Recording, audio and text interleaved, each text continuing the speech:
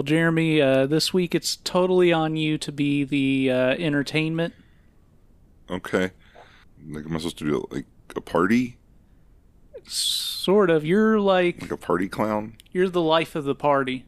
Okay. What else does the life of the party do? Well, I've never been to a party. shit. Me neither. Oh no. I feel like if I were expected to be the center of attention or the life of a party, that it wouldn't go well. Probably not, no.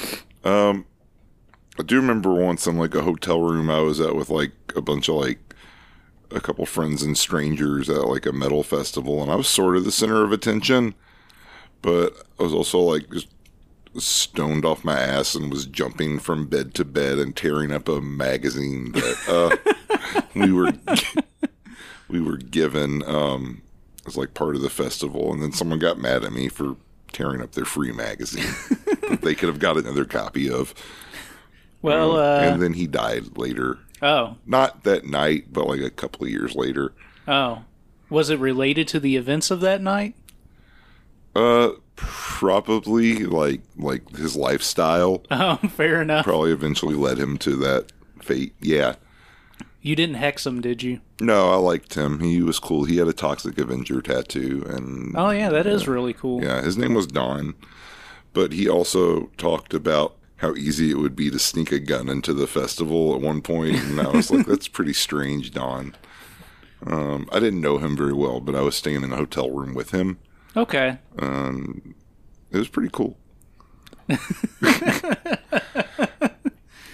Well, this week you're going to have to be the life of the party. You're the designated life of the party since, due to some various technical issues, you did not get to see this week's film. Through a combination of procrastination and technical issues, I did not watch the movie. You're usually good about at least watching them the day before. Yeah.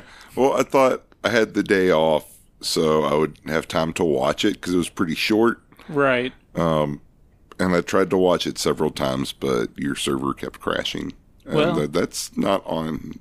I don't want. It's not all your fault. I mean, it's not my fault in any way as far as my actions are concerned. Right. No, like you're not at fault, but I blame the rain. It's probably the rain and the flooding and I blame the constant flooding. flooding your brain with Poison.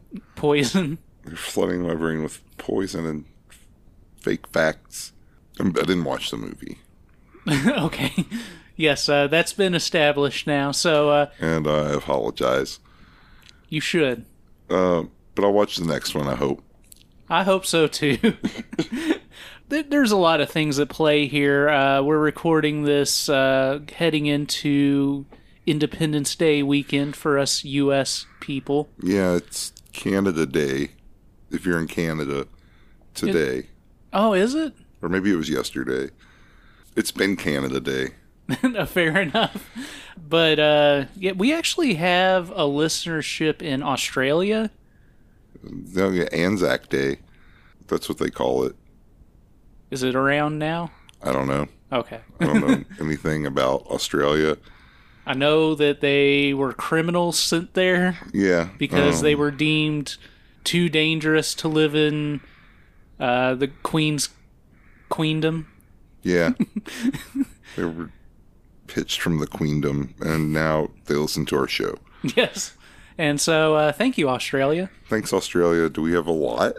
It was a weird amount, I would say, like Excellent. in the sense that it's probably like 2 people, but when you have a listenership as low as ours, 2 people makes a difference. Excellent. I love it.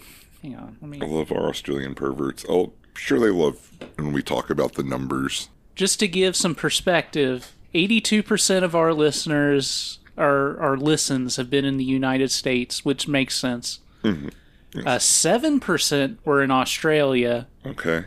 4% in the United Kingdom, and then we have a few different places with 1% and less: Ireland, Germany, France, Poland, Canada. Wow, Those Canadians, I would think that the Canadians would like us more than they do. We're international. We are international. In the countries that matter, not Canada. Yeah. For just us, America and Australia. Best buddies forever. We do have some interesting ones with less than 1%, which I guess is like one listen at some point or something like that. But like, we have less than 1% in Croatia, Lebanon, Indonesia. Oh, yeah.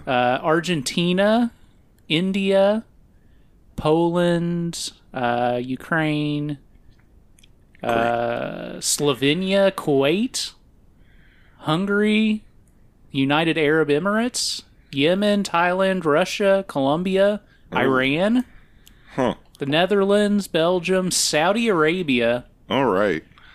Mauritania? That's in Africa. Israel, and the Czech Republic. So okay, well, that's interesting. Yeah. That just shows how big our reach really is. And by that, I mean how easy it is for people to accidentally click on our podcast when they were trying to click on something else. They might have listened to it. They might have. And found it wanting. I mean, they certainly didn't listen to it and think that it was worth listening to again. That's okay. That's okay. I think we should just delete episode 1. Maybe. I've never finished it. It's fine. It's just like 2 hours long. It's not a big deal. It's not. This one's going to be 2 hours long. Probably not. No, it'll be 30 minutes because I don't have anything to ramble about. It'll be fine. You can play the part of the audience member who asks for clarification and instead of just agreeing to everything that I say along the way. Yes. And then you'll have to give your review at the end. All right. I'm going to base my review on what you said. Excellent. I'm going to base my review on your synopsis and the 10 minutes of film that I saw. Excellent. I did see the trailer and, we're talking about the Raincoat Report. Oh, yeah, this is the Raincoat Report, and this is Boss here with Jeremy. You should edit out most of whatever we were just talking about and just start from here. We'll see what happens. Okay. This is the Raincoat Report. The Rainbow Report is over for now. The Rainbow Report. Yeah, it's over. We're back. It's July now. We're back talking about heterosex. For now. For now. Unless you all act up. Well, let's just say that the Rainbow Report was a fun experiment and something that was interesting for us to do. But if listenership is any indication of audience interest, it was not so successful. They're cowards. I agree. I saw that one guy who said that he was going to unfollow us for the rest of the month on Instagram. Yeah. As long as I don't know if he listens or not, but, welcome back. Yeah, hopefully he came back, and hopefully the rest of you came back as well. Everyone come on back. We're going down to town. Where are we talking about today? Today we're talking about our high school fantasies. And Jeremy, do you have any high school fantasies? No. Okay. I went to an all-male high school, and I didn't really have any fantasies about those guys. It's all Catholic. Now, what this whole show is accurate about is those high school dreams you have where you've been enrolled in a class for an entire semester and just not showed up until the day of, and then you're not prepared and you don't know what's going on. So this is exactly like that. It is, at least for you. Yeah. It's a dream come true. Thank God. Yeah, I love it. At least have pants on. Yeah, and that's not even a given for the podcast. So it's not. So High School Fantasies is a 1974 release by one of Jeremy's favorite directors, James Bryan. I love him. Actually, he is a director that I truly do enjoy, and I know Jeremy does too. What did he do? Well, he's known for several things. I would think that the film that probably has the most recognition would be Don't Go Into the Woods. Oh, yeah. I didn't know that. I knew not to go into the woods, but I didn't know that he was the man who told us not to go there. In addition, he directed such great films as Lady Street Fighter, Revenge of Lady Street Fighter, And of course, one of the films that really rocked your world when we watched it together, Run Coyote Run. Oh, wow. So yeah, definitely have to go back and watch this, but I can only imagine it's not as good as Run Coyote Run. It certainly didn't leave me with the same level of awe-stricken excitement that Run Coyote Run did. Yeah, that movie is surely a treat and a treasure. It's a special little box that you open up and you look inside, and it's like a Viewmaster where you see God. Definitely check that movie out. So Run Coyote Run, just to take a tangent here because it's definitely worth mentioning. Run Coyote Run is a film directed by James Bryan and put together in his collaboration with Renee Harmon, who was the star of Lady Street Fighter and Revenge of Lady Street Fighter. And of Run Coyote Run. And of Run Coyote Run, which in fact reuses a bunch of footage from Lady Street Fighter, Revenge of Lady Street Fighter, Frozen Scream, and I believe The Executioner Part 2 as well. Yeah, it's got a little bit of everything. So it takes footage from all of those films and cobbles them together, along with a bunch of shot-on-video footage of Renee Harmon, years older than she was in those other films, playing the sister of the character she was in Lady Street Fighter. Yes. The funny part is that Revenge of Lady Street Fighter also reused a ton of footage from the original Lady Street Fighter as well. So we have some third-hand footage. There's also some footage of Hell Riders in here. There is some footage from Hell Riders in here. And in Run Coyote Run, to be clear. No, not in this. There's stock footage of a football game in this one. Yes, in the opening moments, which you saw. Yes. I was gonna be so ready for this one today because I would have just seen it. It would have been fresh in my brain. Right. But instead, my brain's an empty box that doesn't have God in it.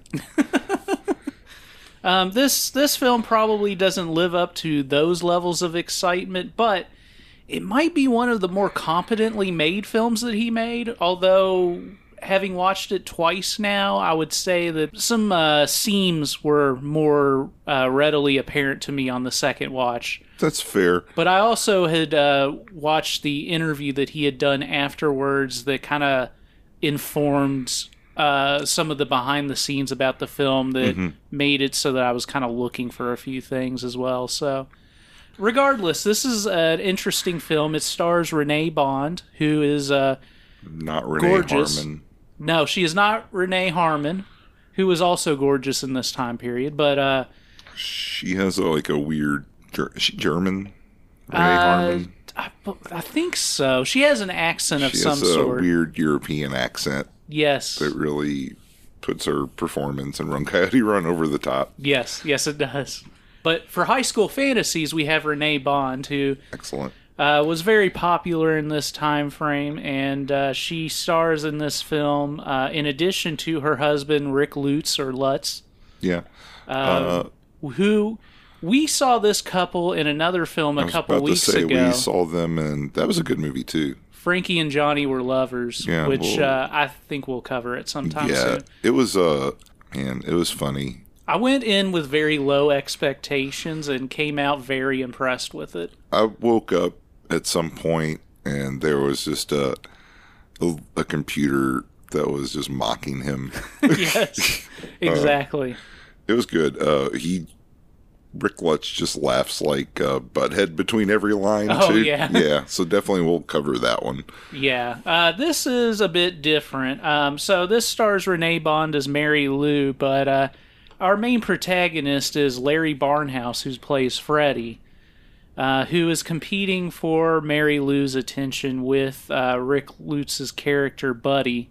Hijinks and shenanigans ensue, we'll say. All right. I love both of those things. Yeah. This was actually initially shot as a softcore film, and once it was completed, the producers, seeing that the market was heading more hardcore, decided to adapt it to be hardcore.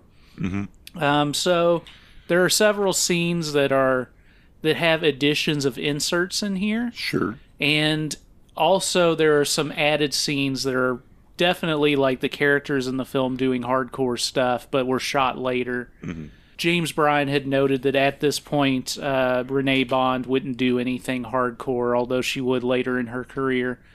So, yeah, that was an interesting little note. But this is also coming from a time frame where there was kind of a trend going on in popular media. American Graffiti had been kind of a big deal. Right. And this is also around the time that Happy Days came on TV. You got Happy Days. Porky's? Porky's was the 80s, I think. Was it the 80s? Okay, but that's still like a similar... Is Animal House set in the 50s? I don't know that Animal House... I haven't seen any of those. But yeah, Happy Days, American Graffiti... Grease, the film, is 78, but I think, wasn't it a play first? I think it was a play. So this is probably around the time that like became a thing. Yeah. But it's an era of high school nostalgia for the boomers, 50s and early 60s. Those boomers that we all know and love. Glam rock, kind of a return to the 50s, sort of like... Or at least it was supposed to be. It was supposed to be based more on like late 50s, early 60s, like rock and roll versus like the psyched out 60s kind of sounds that had just come and gone. Oh, yeah, that makes sense. Basically, everyone was really upset about the 60s and was just trying to retreat to their childhoods. Yes. Yeah. Yeah, Grease, the musical, started in 1971, so that's gotcha. That's that same thing. Yeah. And Happy Day started in 74. American Graffiti was 73. So this is the bandwagon they were jumping on. So yeah, it's a good bandwagon mostly. Yeah. We like the 50s, right? Yeah. I don't really. Kind of. Some of it seemed okay. Like I'm more of a 60s guy myself if I'm going to look at nostalgia in places where I wasn't born yet. Like late 60s, early 70s is my jam. I like juvenile delinquents. I like when kids are acting up. Well, there's some juvenile delinquents in this one. I saw them for a minute. Yeah, fucking Eddie Deason and fucking the Fonz trying to kick that kid's ass. I saw this really bizarre, like, non-apology from Eddie Deason for, like, sexually harassing some waitress. Oh, is that a thing? Yeah, apparently. That's weird. He apparently kept going to like a restaurant and telling this waitress she should wear false eyelashes if she wanted him to eat there and tip. And he was like, someone could have said something. No one told me. Blah. And it was just like 3,000 words in all caps where he just kind of kept repeating himself. And I was like, this is kind of troubling, but it's also too much to read. I think when something's all in caps, it makes it much harder for me to read, especially when it's something at length. Yeah, it's like these are just the rantings of a madman. I also notice, like, whenever I'm on a message board and I see that, or somebody who just capitalizes things at random, yeah, that's another one that drives me insane. You gotta watch out. But I just saw Eddie Deason in Surf 2, the end of the trilogy. Okay. He was the bad guy in that, at least. So that makes sense. He's a troubled young man. And he was Mandark in Dexter's Laboratory. Was he? Yes. I never knew that was him. That's amazing. Yeah. I love Mandark. This one kid got mad at me in high school because he looked like Mandark, and I told him.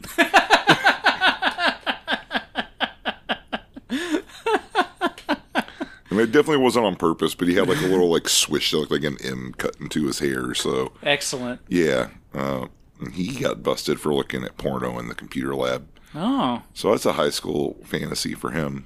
Yeah, his fantasy was to be busted looking at porn in the computer lab. Yeah, specifically, yeah. All right, that's what he wanted.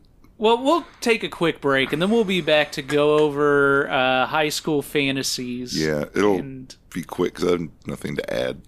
You have nothing to add, but it also means that I can't speed through it because I have to give you every detail. Okay, I want all the details. All right. But first, I want to take a break. All right, we're going to take a break then.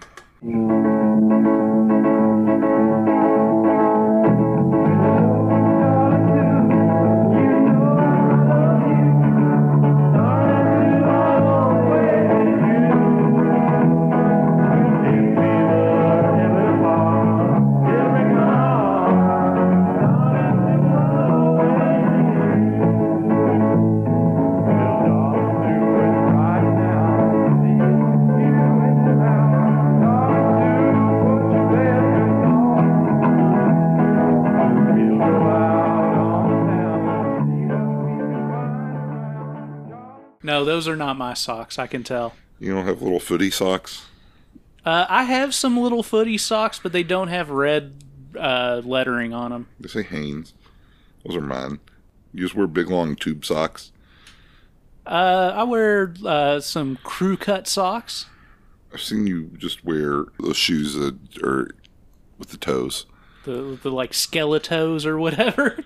Yeah, they're whatever. You just kind of jam your toes into them. Yeah. Those aren't really popular anymore. I haven't seen them in like a decade.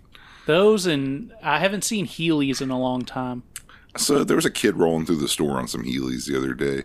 Oh, yeah. The store you work at? Yeah. They shouldn't let children in that store. No, they shouldn't. You shouldn't let anyone in there. It's really frustrating. There are people in there all the goddamn time. If you want something so bad, you can knock on the door and ask for it. Yeah. We should have like a fucking slot you buy stuff through.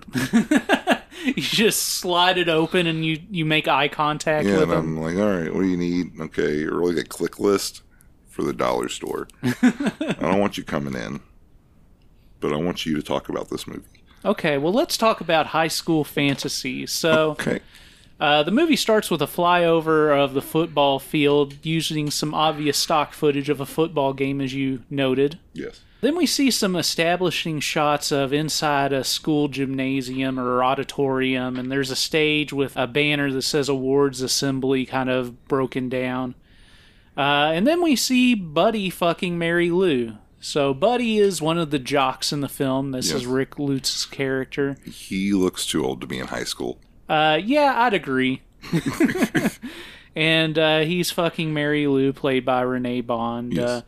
They're fucking, but it's worth noting that we do see some penetration shots, but they are very close up and don't show anybody's faces, so I'm pretty sure these are inserts made after the fact, as per what James Bryan was saying about the film. Mm-hmm. We cut outside and we get introduced to Freddy. He's the dork here, played by Larry Barnhouse. He's being harassed by some ruffians, some thugs.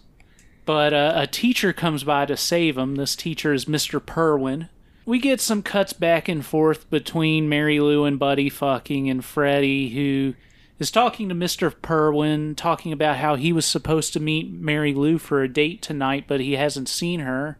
Mr. Perwin says perhaps she's waiting for him at the dance, because Freddy's over here at the side of the football field. Mm-hmm. Apparently he was supposed to meet her there, but Mr. Perwin suggests that maybe she's already at the dance waiting for him, so... Do most high schools have a football game and a dance on the same night?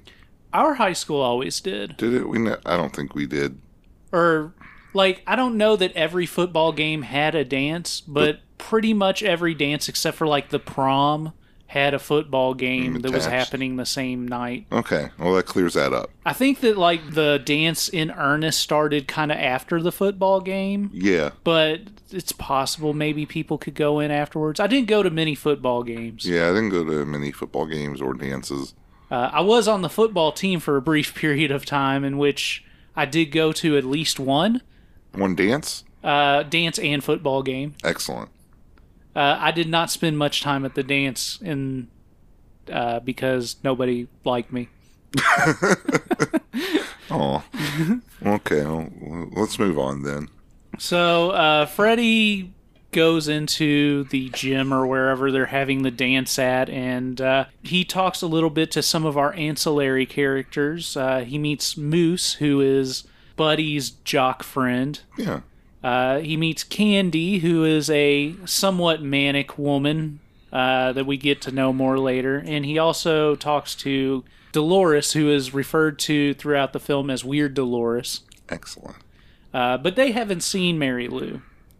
We cut out to Mary Lou and Buddy, who are necking in a car. Moose comes by the car and talks to Buddy. Apparently, Dr. Bird caught them smoking in the boys' room, and because of that, Buddy got sidelined for the football games. And so Buddy and Moose are going to get their revenge on Dr. Bird. Hell yeah. Nerds are always telling you where you can and can't smoke. So I'm on the jock side in this. Mary Lou pleads for Buddy not to leave, but Buddy and Moose have decided that they're going to go play this prank, so they take off, and at this point, Mary Lou is out in the parking lot, and Freddy sees her and approaches her, inviting her into the dance. She says she doesn't want to go in, saying, "They'll see us," and then corrects herself, saying that she doesn't like crowds. She then agrees to go on a ride with Freddy in his car. Yeah.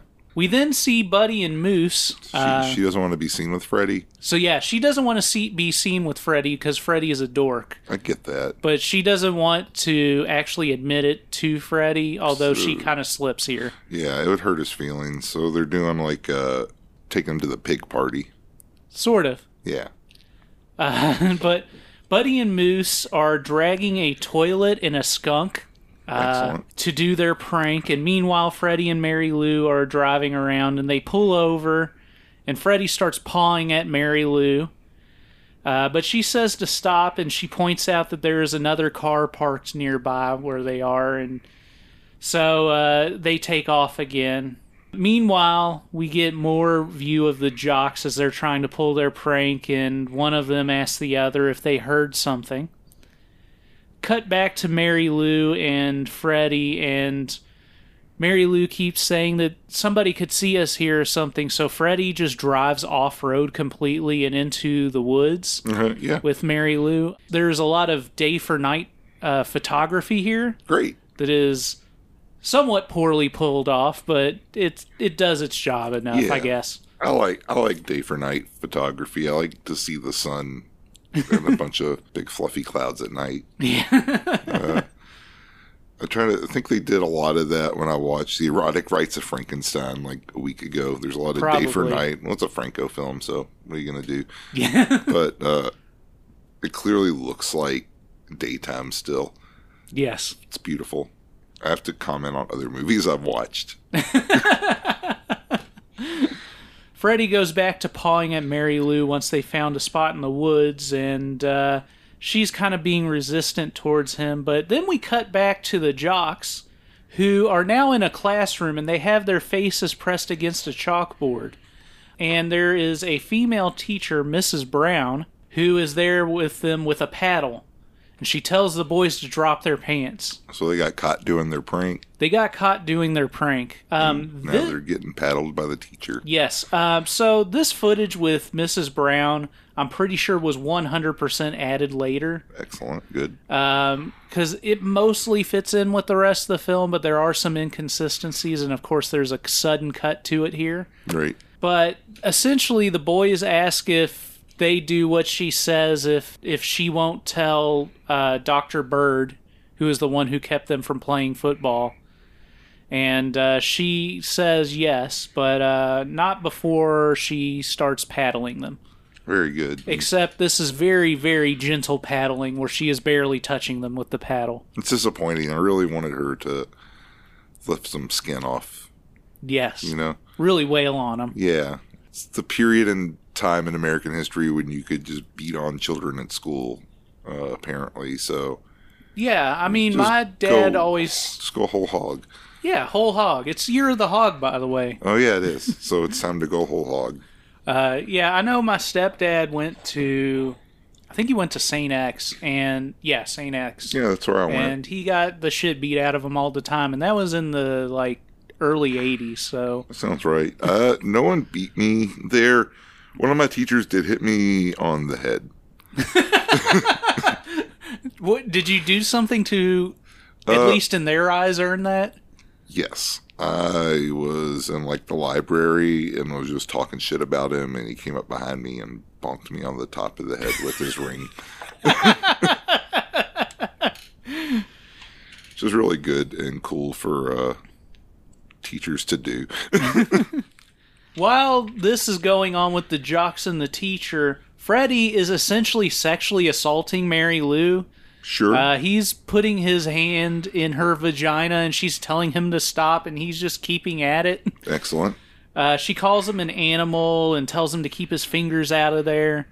But we cut back to the teacher, and she says, "Boys, rape is such a dirty word, and love is such a beautiful thing." She says, You boys wouldn't want someone to hear that 2 juvenile delinquents tried to rape me. But she tells them, I have so much to teach you. And then she starts fucking the boys. Excellent. What's the line from Hellraiser? I have such sights to show you. Show you. Yeah, that's more or less. That's pretty much what happened. So it's a lot like Hellraiser. Yes. She is very much like Pinhead. She just peels off their skin. Yes. Man, I'm going to have to watch this movie. Unfortunately, that's not exactly what happens here. But back to Freddy. He's on top of Mary Lou, and he's like trying to mount her, but she says to him, "You promised to keep your eyes closed," and he's like, "I am." So they're having some really weird sexual encounter. It's weird because she goes in and out of consenting to him. Yeah, that sounds right. Mary Lou's being a tease. We cut back to the jocks, and Moose is reading Shakespeare while Buddy is fucking the teacher. After a while, we get a close-up of Buddy fucking the teacher, penis and vagina close-up, and we hear Moose chanting touchdown over and over again. We cut back to Mary Lou and Freddy in the car, and they're not doing anything anymore. They're just in the dark sitting next to each other. And Mary Lou's telling some scary story about a guy with a hook, and she's getting all frightened in the dark. Cut back to the jocks, and Buddy has this diagram on the chalkboard, and he's going through each thing. He has 5 things written in this diagram that looks like it's in the shape of a house. Okay. He explains that this diagram goes over Shakespeare's 5 comedies. And he points to a part on the diagram that says wet. And he says, wet, Midsummer Night's Dream. And while this is going on, Moose is fucking the teacher in the foreground. Sure. He points to where it says dry, and he says, the 12th night.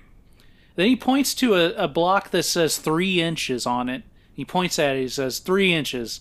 Much ado about nothing. And he points to one that says 6 inches, and he says, as you like it. And then he points to one that says 9 inches, and he says, the taming of the shrew. Oh, yeah. Meanwhile, Mrs. Brown is riding Moose, and then they're chanting... Touchdown, touchdown. Or Moose starts yelling out, I'm taming the shrew, I'm taming the shrew. Oh, yeah. We cut back to Freddy and Mary Lou, and Freddy's trying to take off, but his tires just spin in the mud where they've parked. Yeah, because he drove off the road. And then some headlights turn on, and Mary Lou jumps out of the car and says she's never been so embarrassed because she's been seen with Freddy now. But she's greeted by Candy, who gets out of her car and offers Mary Lou a ride, and they take off, and Freddy's just there with his broken down car. Or at least a stuck car. Yeah, he's... to get a tow truck, probably. Get that out. We get more montages of the teacher fucking the jocks. They switch position. At one point, she's riding one, sucking the other. We get some doggy sex and some exchange to oral. And then we get a cut to the teacher complimenting the boys on their work. We see some shots intercut of Freddy walking home, just walking through the woods alone, because he doesn't have a cell phone to call a tow truck. Oh, yeah, because it's the 50s. Yeah. One thing on the teacher's board that's interesting is in chalk at one point it says, assignments, Under the Grandstands by Seymour Butts. We then get a cut to a shot of a yearbook flipping open. It's kind of a cutting to the next day at school. Okay. We get an establishing shots of like the people walking around at school, and then overdubbed is what I guess is supposed to be the school's fight song playing. Then we see the thugs from earlier smoking outside in their leather jackets and sunglasses. They're pretty cool. They see Candy walking by, and they start to chase after her. Freddy sees them and asks if they're chasing Candy and stands up to them slightly, but one of them pulls out a switchblade. But Candy notices that there's some cops over across the street, which of course we don't see. But the thugs say, "You're lucky," and then they take off, basically. These guys are constantly stopped by, like, present authority figures. Yeah. Yeah. They, kind of pussies. Yeah. They're not too tough. They don't deserve those leather jackets they wear. No, I'm gonna beat them up and take them. We then cut to Freddy walking into the locker room and talking to Buddy and Moose. Buddy and Moose are picking on him for being a virgin, and when Freddy goes to shut his locker, it says, written in marker or paint on the locker, "Freddy is a virgin." But they say something about perhaps being able to help him. And then we cut to another scene in a diner where Buddy and Moose are eating, and Freddy walks in. Mary Lou, Candy, and Dolores are all in booths in the background, but they're not involved in the scene at all. They're just hanging out. They're just hanging out at the hop. I guess the malt shop. Yeah, it does make sense because there are scenes later with them all in the diner, so I guess it makes sense that they're hanging out there. Yeah, they just like they're teenagers. What else are they going to do? They're just going to hang out. So Freddy walks in and sits beside Buddy and Moose. And Buddy starts telling Moose about somebody whose name I couldn't make out, but he says that he used to be a virgin, but now he gets it every time. He just has some stuff that he pours into the girls' drinks, and they go wild and get naked. Oh, yeah. Ecstasy. So this is a story about Spanish fly. Okay. Or about date rape. Yes, excellent. Very good. Buddy mentions that this stuff is so powerful that one time this guy they're talking about couldn't get it up, and he gave her the Spanish fly in their car, and she ended up fucking the gear shift. So Freddy overhears all of this, but doesn't really give much response, and we cut from there to another scene of the jocks with the teacher, Mrs. Brown, and she's blowing them. So Mrs. Brown's lessons continue. We cut to Freddy, who's at home in his bedroom, and he's reading. Then we cut to Mary Lou, and she's on the phone with Freddy. She tells Freddy that apologies aren't enough, but he tries to get her to go out with him, and she says she can't because she's got to wash her hair tonight. And then they're chatting a little bit, and she says, "Oops." And then he's like, What? And she says, "Oh, I just dropped my towel and I'm just naked to the world." So she's on her end in this very sheer night robe. Yeah. That you can see all the way through, and she's completely naked. Hell yeah. She talks about how it's a good thing he's not there because she's all excited, and she talks about how her bed's so soft as she lays down, and she's lying there completely nude. So she's being a total fucking tease at this point. Yeah. What's her deal? I don't know, because you would think that she would just not give him the time of day, but she keeps fucking teasing him. Yeah. What's her end game? Like, even if she was naked, she didn't have to point it out. Yeah, you don't gotta tell this guy. He doesn't need to know. Especially if you're just gonna leave him in the woods in the middle of the night. Yeah. So we see Mary Lou on her end at the end of the call, and we don't hear what Freddy's saying, but apparently he says something dumb about how she might catch a cold, and she tells him goodbye and hangs up on him. We then see Freddy pull out a nudie magazine and lay on his bed looking at it.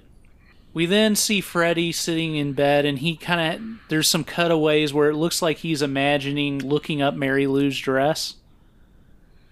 And then we see Freddy Lou calling Mr. Perwin, the teacher from earlier, the male teacher, not the one who's fucking the kids. No, yeah, I remember Mr. Perwin. He tells Mr. Perwin that he's going to come over and talk to him. So we cut to Freddy at Mr. Perwin's place, and Freddy tells him that he sees sex everywhere. Mr. Perwin says, "I hate to say it, but you just need to get laid." He says that he needs to take Mary Lou out and fuck her silly. Freddy says that he has too much respect for Mary Lou to do that. Although I would say that his actions haven't really said that. Yeah, and it seems like the night before he was really trying. Right? So I don't know. But he says... This isn't really great advice from a teacher. No.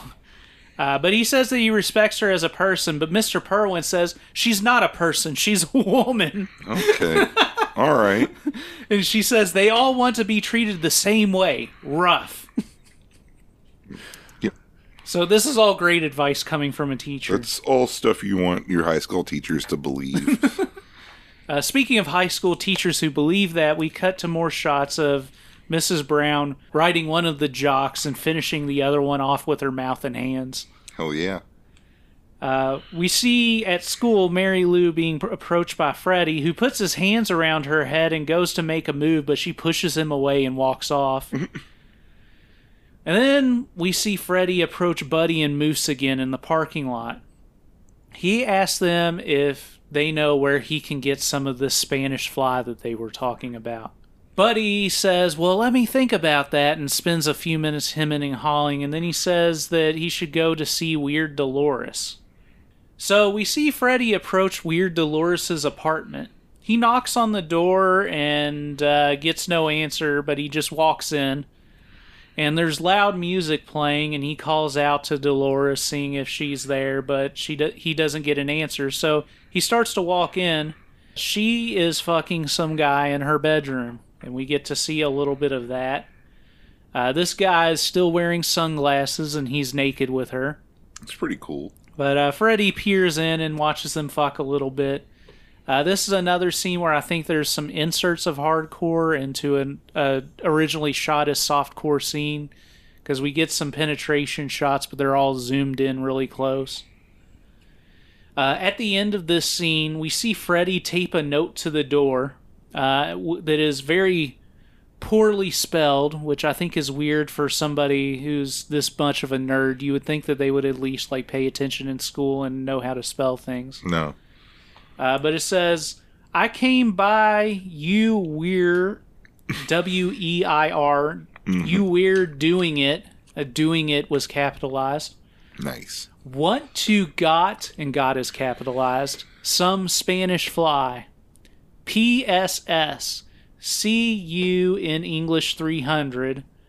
Frederick Collier. So Fred Collier is his name, but it's not Frederick. In this note, it's Freddick.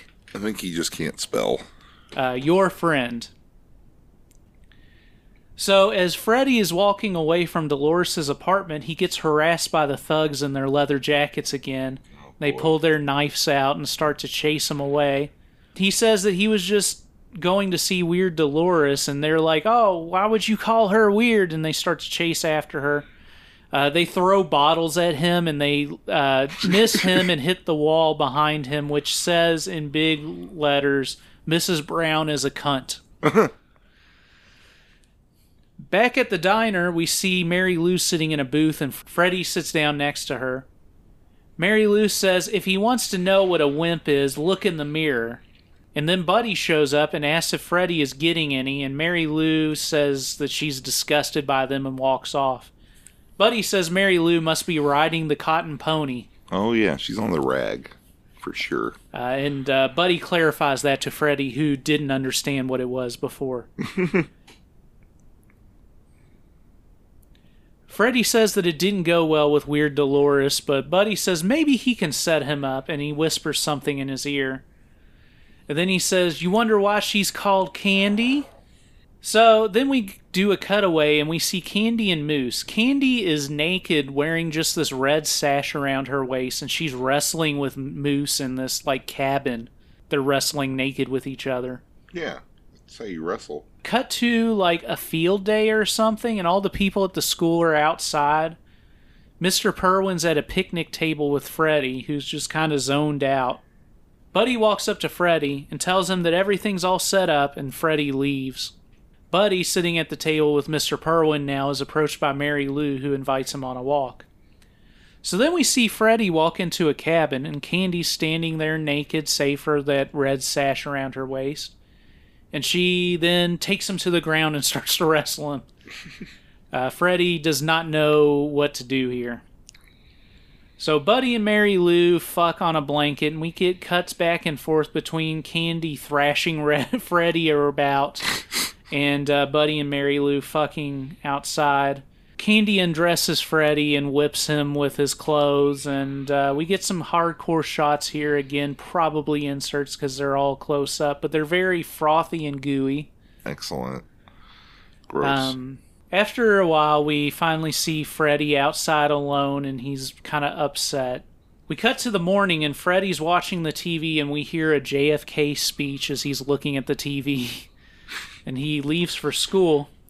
But the political theme doesn't stop there, as Moose is there looking at a bulletin board that had Kennedy and Nixon's face on it, and he pulls Nixon's face off of the board and says they're lucky that Kennedy beat him.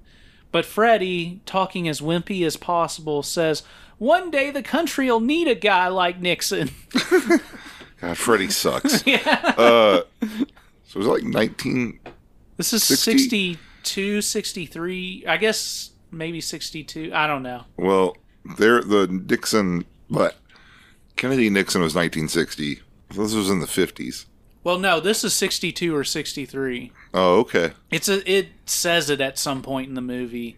I think it might be, maybe it was on the yearbook that was the establishing shot. I don't know. Then why are they marketing this as being in the 50s? It's not. I'm going to flip.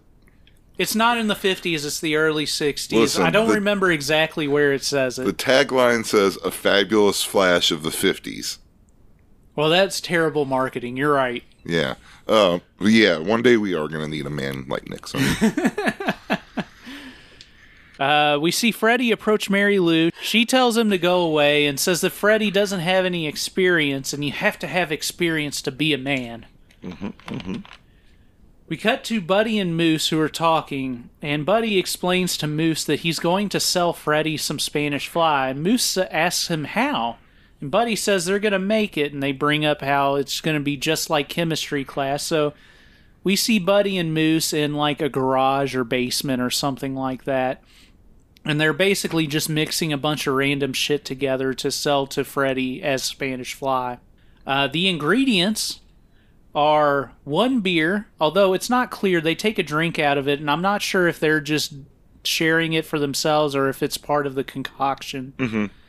But also some vanilla bean extract, some crunchy peanut butter, some castor oil, some Tabasco sauce, and some X-Lax. All right. You want to mix some of this up later?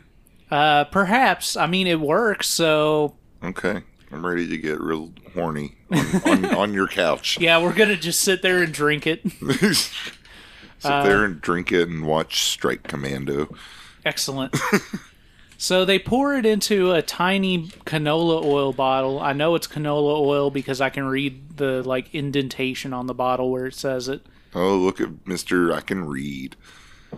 So fucking proud.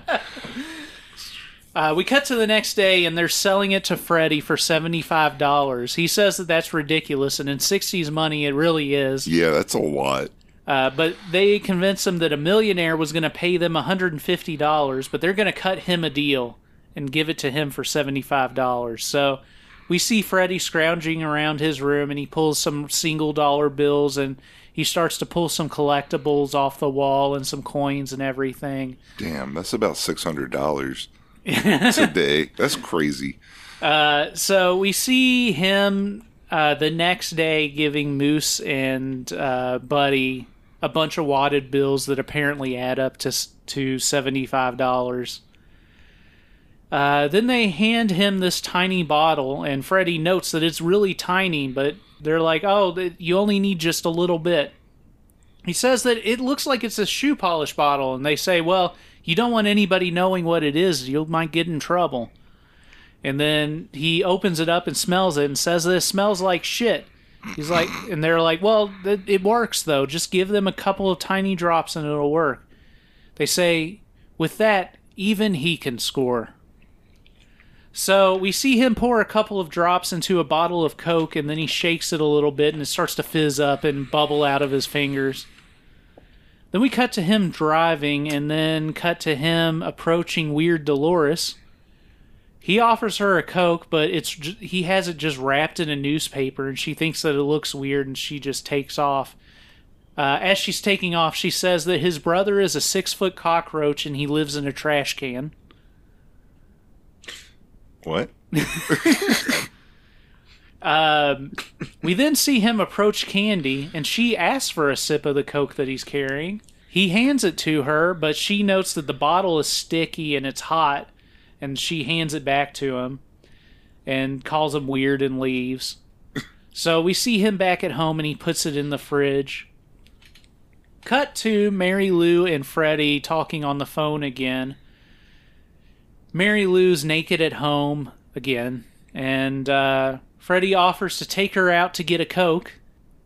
She says no, but then he offers to go to her place with one, and she just blows him off. At this point, we see his mom notice the Coke in the fridge, and she asks why there's a Coke in the fridge. She picks it up and almost starts to drink it, but Freddy walks in and grabs it from her and takes off. As he's leaving, his mom tells him not to go near that public pool because that's how people contract polio. Oh, yeah, that was a real problem at the time. Then we see Mrs. Brown fixing a lamp, and Buddy walks in, and she yells at him because they've missed a lesson. She says because of that, they can forget the homecoming game.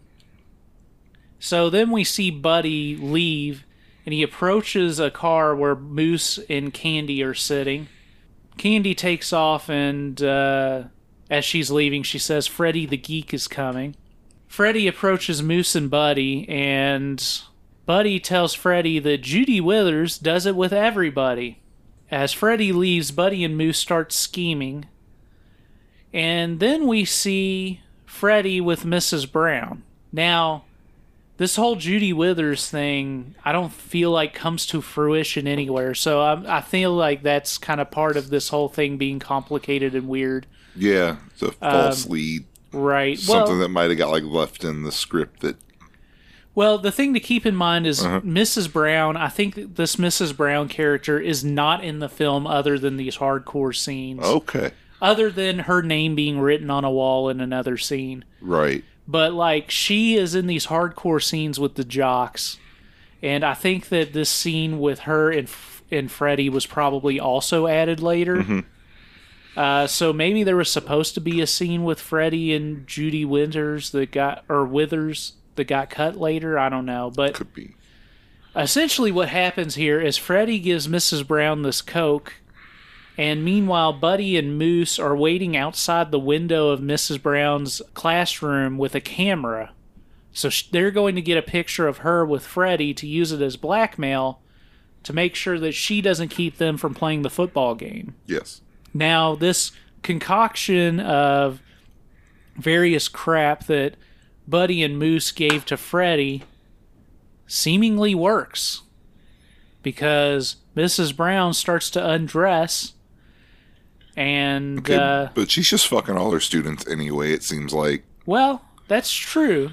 That's a good point. At least the jocks. Maybe not a nerd. So maybe it does work. We'll see. I haven't seen the movie, so I shouldn't be saying anything. I guess that's a good point, though, from a outside observer. Thank you. Freddy and Mrs. Brown start to touch and undress. Moose and Buddy are watching from outside. Mrs. Brown tells Freddy, there's only two things you have to remember. One is to put it in, and the other is to move it around. And she says, I'll even help you put it in. He mounts her, but he's just kind of jiggling his hips from side to side. She didn't specify like what kind of moving he had to do or anything, though. No, so not at all. And she her. seems kind of upset with this. But as he's doing that, it seems that his toe goes into the lamp socket of this lamp that she was trying to fix earlier. Mm-hmm. Get electrocuted. Perhaps. Okay. There's like a weird sound as it's going on that might indicate that he's being electrocuted. But we do get some shots that indicate that he is indeed having hardcore sex with her in this scene. Yes. A pan from the penetration shot over to their faces. The electricity's turbocharged him. Yes. Now he knows how to fuck.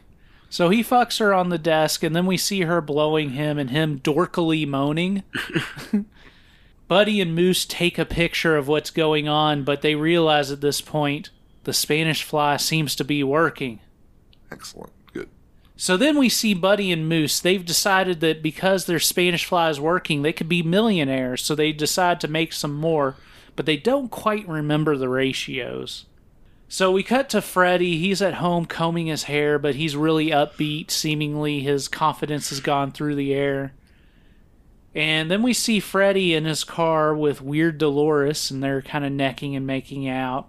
Then we see Mary Lou. She's talking with Buddy on the phone. She mentions something about the super stud that everybody's talking about at school, and apparently Buddy is claiming to be the super stud She asks him why he doesn't turn on the charm for her. We see Freddy and Dolores fucking in a car. Weird Dolores? Yes, weird Dolores. Does she look weird?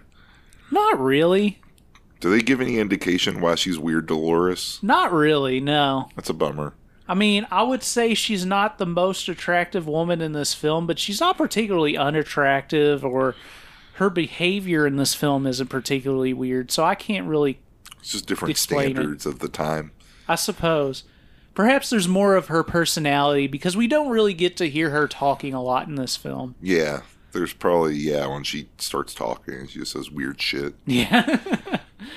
Always talks about how the communists are in control of the government. Only the close-ups in this scene are hardcore, so again, these might be inserts as well.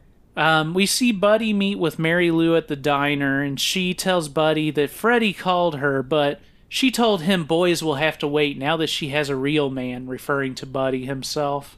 Then we see a woman who I have not seen at all on the screen up to this point, who is never introduced or anything. She takes a drink of a Coke in a bathroom, and then she opens up the shower curtain, and Freddy's in there showering, and she gets in the shower with him and starts blowing him. So again, Freddy's getting around. Yeah, he's with blossoming. The Spanish fly. He's blossoming with the help of his date rape drug. Yes. So we see Freddy at the drive-in with Candy in his car. He's making out with her, and she's super into him. She says, "Freddy, baby, darling, you're wonderful." And he says, "I know," in really wimpy talk. She's really into him, and she says she must have it now. We get a cutaway to Buddy and Moose, who are checking out their Spanish fly formula and trying to make more, but we cut back to Candy with Freddy, and she keeps saying she must have it now, but Dolores shows up at the car, and Freddy asks Candy if she wants Coke or popcorn, and then goes to get it. But Candy is all horned up and needs it now, so Dolores joins Candy in the car, and Candy demands to come now. And so Freddy shows back up at the car, and Dolores is eating out Candy. Yeah. Meanwhile, there's this movie playing on screen that seems like it's a fake movie made for this in particular. Yeah. There's a title screen, but it's like really dark and you can't make out what the words say. But there's like a mummy with a zombie face, and there's like this first-person shot of somebody holding a gun and trying to shoot at the zombie, but it doesn't work. It's very cool. When you watch this, you'll enjoy it, I'm sure. Yeah, I want to see that movie. It's just some other James Bryan thing that you haven't seen yet. Perhaps. In my notes, I put, "This movie is amazing." We see Freddy talking to Mr. Kerwin at Mr. Kerwin's house. Freddy is upset that the girls were doing it with each other and says it's this stuff's fault, holding up the bottle of Spanish fly. He talks about how there's these tales of the super stud at school, but in fact nobody knew that it was him all along. Freddy says it's not true though, because without this stuff, the super stud is just a geek.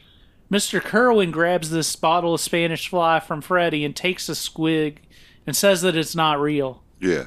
But then he takes a moment, and then he has a reaction, and then he starts grabbing towards Freddy, who takes off. Then finally, we join Freddy at the dance. All right. The new dance. We're homecoming? Sure, we'll say it's homecoming. It's not called homecoming at any point. We just get a hard cut to a dance, but hell yeah. We'll say it's homecoming. I know Might the whole as well thing, be. I know the whole thing was like building to homecoming. I don't know how close we are to the end. I guess this is homecoming then. All right. Freddy pours the rest of his Spanish fly in a cup, and he seems kind of dejected. But we also see Buddy pouring some Spanish fly in a cup as well, which he then gives to Mary Lou. Him and Mary Lou are talking to one another, and they promise that they'll love each other forever. But Mary Lou takes a drink and immediately spits it out on Buddy and shoves him away and calls him an asshole. Freddy's looking at the last bit of Spanish fly in his cup, and he says, "Goodbye, super stud." He's standing by a garbage can, and I think he's about to throw it away. But Mary Lou comes by and grabs his cup and drinks it, trying to wash away the taste of the other drink in her mouth. Mm-hmm. More or less immediately, Mary Lou starts fawning at Freddy, and we see them dancing at the dance with each other. Cut from there, we see Freddy and Mary Lou naked in bed. She's wearing her sheer nightgown she was wearing earlier, but he's completely naked. Yeah. He tells her he wants their relationship to be real, not a concoction.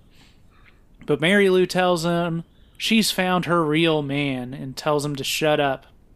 Then we cut and see the jocks fucking Mrs. Brown again. Then we see Candy and Dolores, who are dancing with one another after their drive-in fiasco. Maybe she's weird because she's a lesbian. Or at least bisexual. Maybe. She's kind of weird in 1962 or 1961 or whatever. They make eyes at the thugs from earlier in their leather jackets, but the thugs just flip the girls off. And they've also got two black eyes, and there's nothing in this film that would explain why that happened. Perhaps that scene was cut or something? Yeah, they got their asses kicked. But Mr. Kerwin comes up behind them and puts his arms around them, saying that they shouldn't have trouble getting action, the nice young men they are. And I don't know whether or not Mr. Kerwin's going to fuck these guys or not, but I think he might. It always kind of seems, he seems like, okay, I won't say always because I haven't, the 30 seconds that I saw of him on film, he seems to be maybe kind of a creepy teacher. Perhaps. He has kind of a flamboyancy that I would associate with a 70s person. Yeah. Hinting at somebody being gay. Yeah, he's kind of like coded stereotype sort of gay a little bit. Like, he's not like out and out. He's not like way over the top, but he has a little bit of it. You feel like maybe he does want to bang his students. Perhaps. And maybe now that he's full of all this Spanish fly that he drank, because he took a swig out of the bottle, whereas before it was just a couple drops each time. Yeah, he's real horned up. He's probably the one who injured those jocks. Oh, maybe. Yeah. So we see a bunch of Freddy and Mary Lou doing it, and we get some cutaways to them in graduation caps in a field together running at each other. Yeah. Then we also see a photo of Mary Lou in a wedding dress and him in a suit. Then we get cutaways to a bunch of the hardcore sex from earlier in the film. It's like the end sort of randomly. It's kind of like the end of American Graffiti, but... Maybe. I haven't seen American Graffiti. I know they kind of like popularized like that thing at the... I think they popularized that sort of thing at the end where like it tells you like what the characters went on to do or whatever. Fair enough. I think that's kind of... Or kind of like had like callbacks like earlier in the film. Yeah. But Freddy and Mary Lou keep doing it in what appears to be simulated sex here, and we get a bunch of cutaways to the hardcore footage from earlier in the film in a way that doesn't make a whole lot of sense. But one thing that we do see is a cutaway to a photograph of Mary Lou and Freddy. They appear to be older, and they're like standing on the street with a kid. Mm-hmm. So, like, I think the indication is they, like, fell in love and had kids and got married and all of that. And then Nixon became president. So, Freddie's life turned out for the best. Yeah. And that was our high school fantasies. He's just like a Supreme Court justice. Just fucks around a lot in high school and gets into conservative politics. Yeah. I did note that in the credits, it did say that the music was by Damon and the Mysterians. Okay. Who did basically like spoofs of a bunch of doo-wop songs. Yeah, the first one I heard was kind of like a spoofy doo-wop bit that I did hear. Yeah. The whole film is full of those that sound like 90% like doo-wop songs that you might recognize. Yeah. But like the actual chord progression and everything is exactly the same, but the words are different. Yeah, that's how you write a parody song. More or less, yeah. Yeah. But yeah, the music is actually pretty good in this. I liked it. It was cool. Cool. I'll have to when I'll watch it soon. All right, so we're going to take... I'll watch this one. You're going to watch this one. Yes. We're going to take a quick break, and then we'll be back with, I guess, my review of High School Fantasies. All right.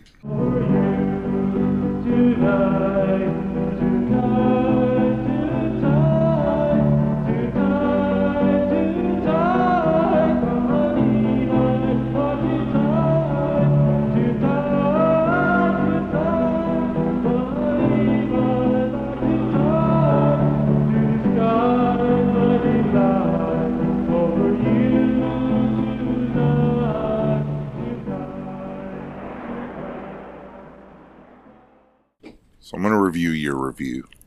Good. I hope you do. You go first. All right. Well, welcome back to the Raincoat Report. This is Boss here with Jeremy. And I'm going to turn the podcast over to you for the Raincoat review. Very well. So why don't you give it to us, please? Sure. High School Fantasies is an interesting film. There are really two reads for this film, depending on your perspective. Yeah. There's one perspective where you could see it as the zany antics of a nerd who's trying to come to grasp with his sexuality in high school, and after having tough luck, he gets a magical elixir that helps him become the super stud of the school, gain notoriety, and fall in love with the woman that he's fond for all of this time. Yeah. And in that sense, it's pretty fun. There's the other interpretation you can have where it's about this rapist. It's about a named serial Freddy. rapist Yes. who stalks a high school. Yeah, so like early in the film, Call it Nightmare on Elm Street. Early in the film, Freddy is just pawing all over Mary Lou and like fingering her against her will and all of that. And then later on in the film, he gains success only by drugging women. So perhaps in the end he and Mary Lou fell in love, but the fact that it happened because of the results of him using Spanish Fly on her certainly tests the boundaries of consent, to say the very least. Certainly. I wouldn't disagree. That said, I did like this film. It was a lot of fun. There's a lot of things going on here. I like James Bryan as a director. All of his films that I've seen so far have been fun to watch. Yeah, definitely. I've seen Lady Street Fighter and a couple of the other ones you mentioned. Obviously, I love Run Coyote Run. Yes. Yes. I would say that's the peak. Great, good director. But what about his films? I would say that I do like his films. They're not necessarily the most expertly crafted, but they're always a lot of fun. This one is interesting because it really does a lot to take on the aesthetic that's going for the whole early 60s, late 50s thing. The doo-wop stuff is pretty cool. Something that it reminds me of is in the late 60s, Frank Zappa, who is my favorite composer of all time. But Sure. One of the things about him is that a lot of his albums sound wildly different from one another because he was influenced by so many different types of music. Right. And in the late 60s, I think it's 68, but I may be like a year off. But like, he put out an album called Cruisin' with Reuben and the Jets. And it's not necessarily credited to Frank Zappa or the Mothers of Invention, his band at the time. It's just called Cruisin' with Reuben and the Jets. And all of the songs on this album are doo-wop R&B songs that would fit in the 50s and early 60s. Yeah. But they're all kind of parody songs. The fun thing about it is that apparently like radio stations that were still playing that type of music at the time didn't understand that it was a parody album, so they just started playing these songs even though it seems pretty on the surface, the fact that they're kind of goofy, and were apparently upset when they realized that it was a Frank Zappa album and not just some fancy new group who's putting out this type of music. That's pretty funny. But Frank Zappa, being the guy that he is, like, the album is good music for the type of music that it is. Right. Just the lyrics are really goofy. The very last song is about committing suicide, which is pretty wild. Did that one get a lot of radio play? I don't know. It's called Stuff Up the Cracks. Like, the lead lyric is, if you decide to leave me, it's all over. And it's like, it's somebody talking about, like, I guess gassing themselves to death. Yeah. It's pretty dark and cool. Like, because it's still that catchy doo-wop sound. Right. It's pretty good. It sounds great. Anyhow, I'll have to check it out. I don't know from Zappa. Zappa is interesting, but I won't keep this diatribe going because I could keep it going for hours. But I like Hot Rats. Hot Rats is excellent. Yeah, that's a good album. It's one of the best albums of all albums. Excellent. Anyhow. Yeah, let's get back on track. High School Fantasies. I do really like Renee Bond. Mm-hmm. I hadn't seen a ton of films with her in it, but having seen both Frankie and Johnny Were Lovers and this, like, back-to-back, more or less, I am more interested in her. She was one of the first actresses in the porn era to have breast implants. Oh, yeah. I didn't know that. But they're not bad. Like, there are a lot of breast implants, especially once you get into, like, the 80s and 90s, that look kind of funky. Oh, yeah, definitely. Those kind of like 80s silicone, like, I know there's, like, a difference. They'll do it like they used to do them, like, above the muscle, and now I think they do them, like, below the muscle or something. Yeah. And, like, a lot of the above the muscle ones have, like, that balloon kind of effect that looks weird either immediately or after, like, a handful of years. Right. Renee's definitely don't necessarily look real when she's laying down, but they're not bad. They're pretty good. But, I mean, she's very cute regardless, and I think she's got a lot of charisma, so I think she's a lot of fun, even though her character in this film doesn't make a whole lot of sense, but it's kind of a film that doesn't make a whole lot of sense. Right. I do like the whole Spanish Fly thing going on. We have Rick Lutz as Buddy, who's just making fun of Freddy the whole time and, like, pretending to be his friend, but also working in the background against him. Banging his girl. Banging his girl the whole time. Like, there's a lot to like here. Also, I think it's worth noting, and I didn't mention, that, like, we have the early scene in the film where Freddy and Mary Lou are doing it in the car, or trying to do it in the car.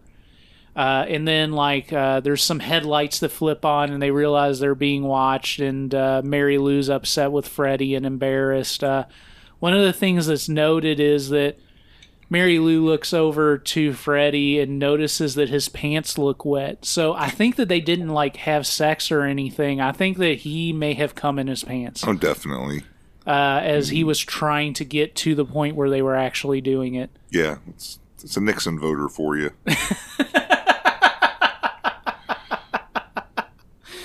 Oh, she was also the policewoman in Mary Mary. Yes, she was. Yes, she was the trainee. Yeah. And I think she might have been in one other thing we covered. I think she was like it says I think she was uncredited in Altar of Lust. So I don't even remember who she was. She wasn't the dancer. Okay. So I don't really know which one she was. She probably was just like some extra at a party or some shit. Probably, but I definitely want to see more of her. I think that Frankie and Johnny Were Lovers is a film that I was more excited about when I saw it, and we'll talk about that more on the show at a time sometime soon. But yeah, this film is still a lot of fun to watch, and it goes a lot of interesting places. So I would say that the sex in this film isn't necessarily super hot. I feel like in the early 70s. This is just, probably less than 2 years after Deep Throat. They're still trying to figure out the tropes and format of a sex film. Yeah, and you'd also said that they initially had cut it, or it was initially shot as softcore, and they did a lot of inserts, so I'm sure that probably had some effect on the overall product. Yeah, for sure. So, it isn't the most erotic film that we've covered, but I think that as kind of a somewhat comedic porn film, it succeeds as being a fun film to watch, at least. And if you kind of judge it on the merit of kind of like a softcore sexploitation film of the era, I think that it compares more favorably in that sense. Okay, so more like Both Ways, Fleshpot on 42nd Street type film in our perhaps there's probably a bit more sex in this than in those films, like a bit more hardcore sex in this than those films. But I would say that it compares favorably there, although like Both Ways is a way better movie, just because like it takes itself seriously and succeeds. Mm-hmm. This doesn't take itself seriously, which is something that I like in a movie. And it exceeds in doing what it's doing, but I can't say that it's like drop everything and watch it right now movie. If you compare it to something like Pretty Peaches, I think Pretty Peaches is a better movie as well, but I had a lot of fun watching this movie, so I would give it 3 stars. Excellent. It's a little bit above average in that area, just because of its humor and the directions it takes. Yeah, it did seem like, I said from like the very little bit that I did get to watch, it kind of did a good job of like copying those like 50s kind of late 50s early 60s like aesthetics, like in regard to like costuming and sets and music. I think it's worth noting how well it does as a period piece. I mean, you're going back like 10 years or so, right? So it isn't like the Naughty Victorians where you're going back like a 50 or 80 70 years or whatever it is. Oh, time keeps on slipping. Yeah, I know. But still, I mean, it is very competent in what it's doing. I think some of the editing, because of the fact that they kind of went back and added a bunch of stuff, doesn't quite work out super smoothly. But it is pretty successful in what it does, and it might be one of the more competently made James Bryan movies that I've seen, which doesn't necessarily make it one of the best. Right, yeah. Competence might be bad for him. Perhaps. But yeah, it's a solid 3. I would say that it's worth checking out. It wouldn't necessarily be the first movie that I'd recommend if somebody was looking for a recommendation, but I mean, if you've watched all the other movies we've covered, this would be good to watch. Definitely maybe watch this one over like Savage Sadists or The Big Snatch. Sure. Yeah. Watch Run Coyote Run. Yeah. Watch Run Coyote Run, which is available on the AGFA Blu-ray that also has Jungle Trap on it. I think it's advertised as Jungle Trap, and Run Coyote Run is a bonus feature. It should be in reverse. I haven't seen Jungle Trap yet, but I have, and I think that it's fun enough to watch, but Run Coyote Run is definitely the star of the show. It's excellent. So yeah, that's all. I guess that's all I got to say. So if you're running around the homecoming dance trying to drug whoever it is to get in their pants, don't forget your raincoat. It's a bad close. Yeah, I know.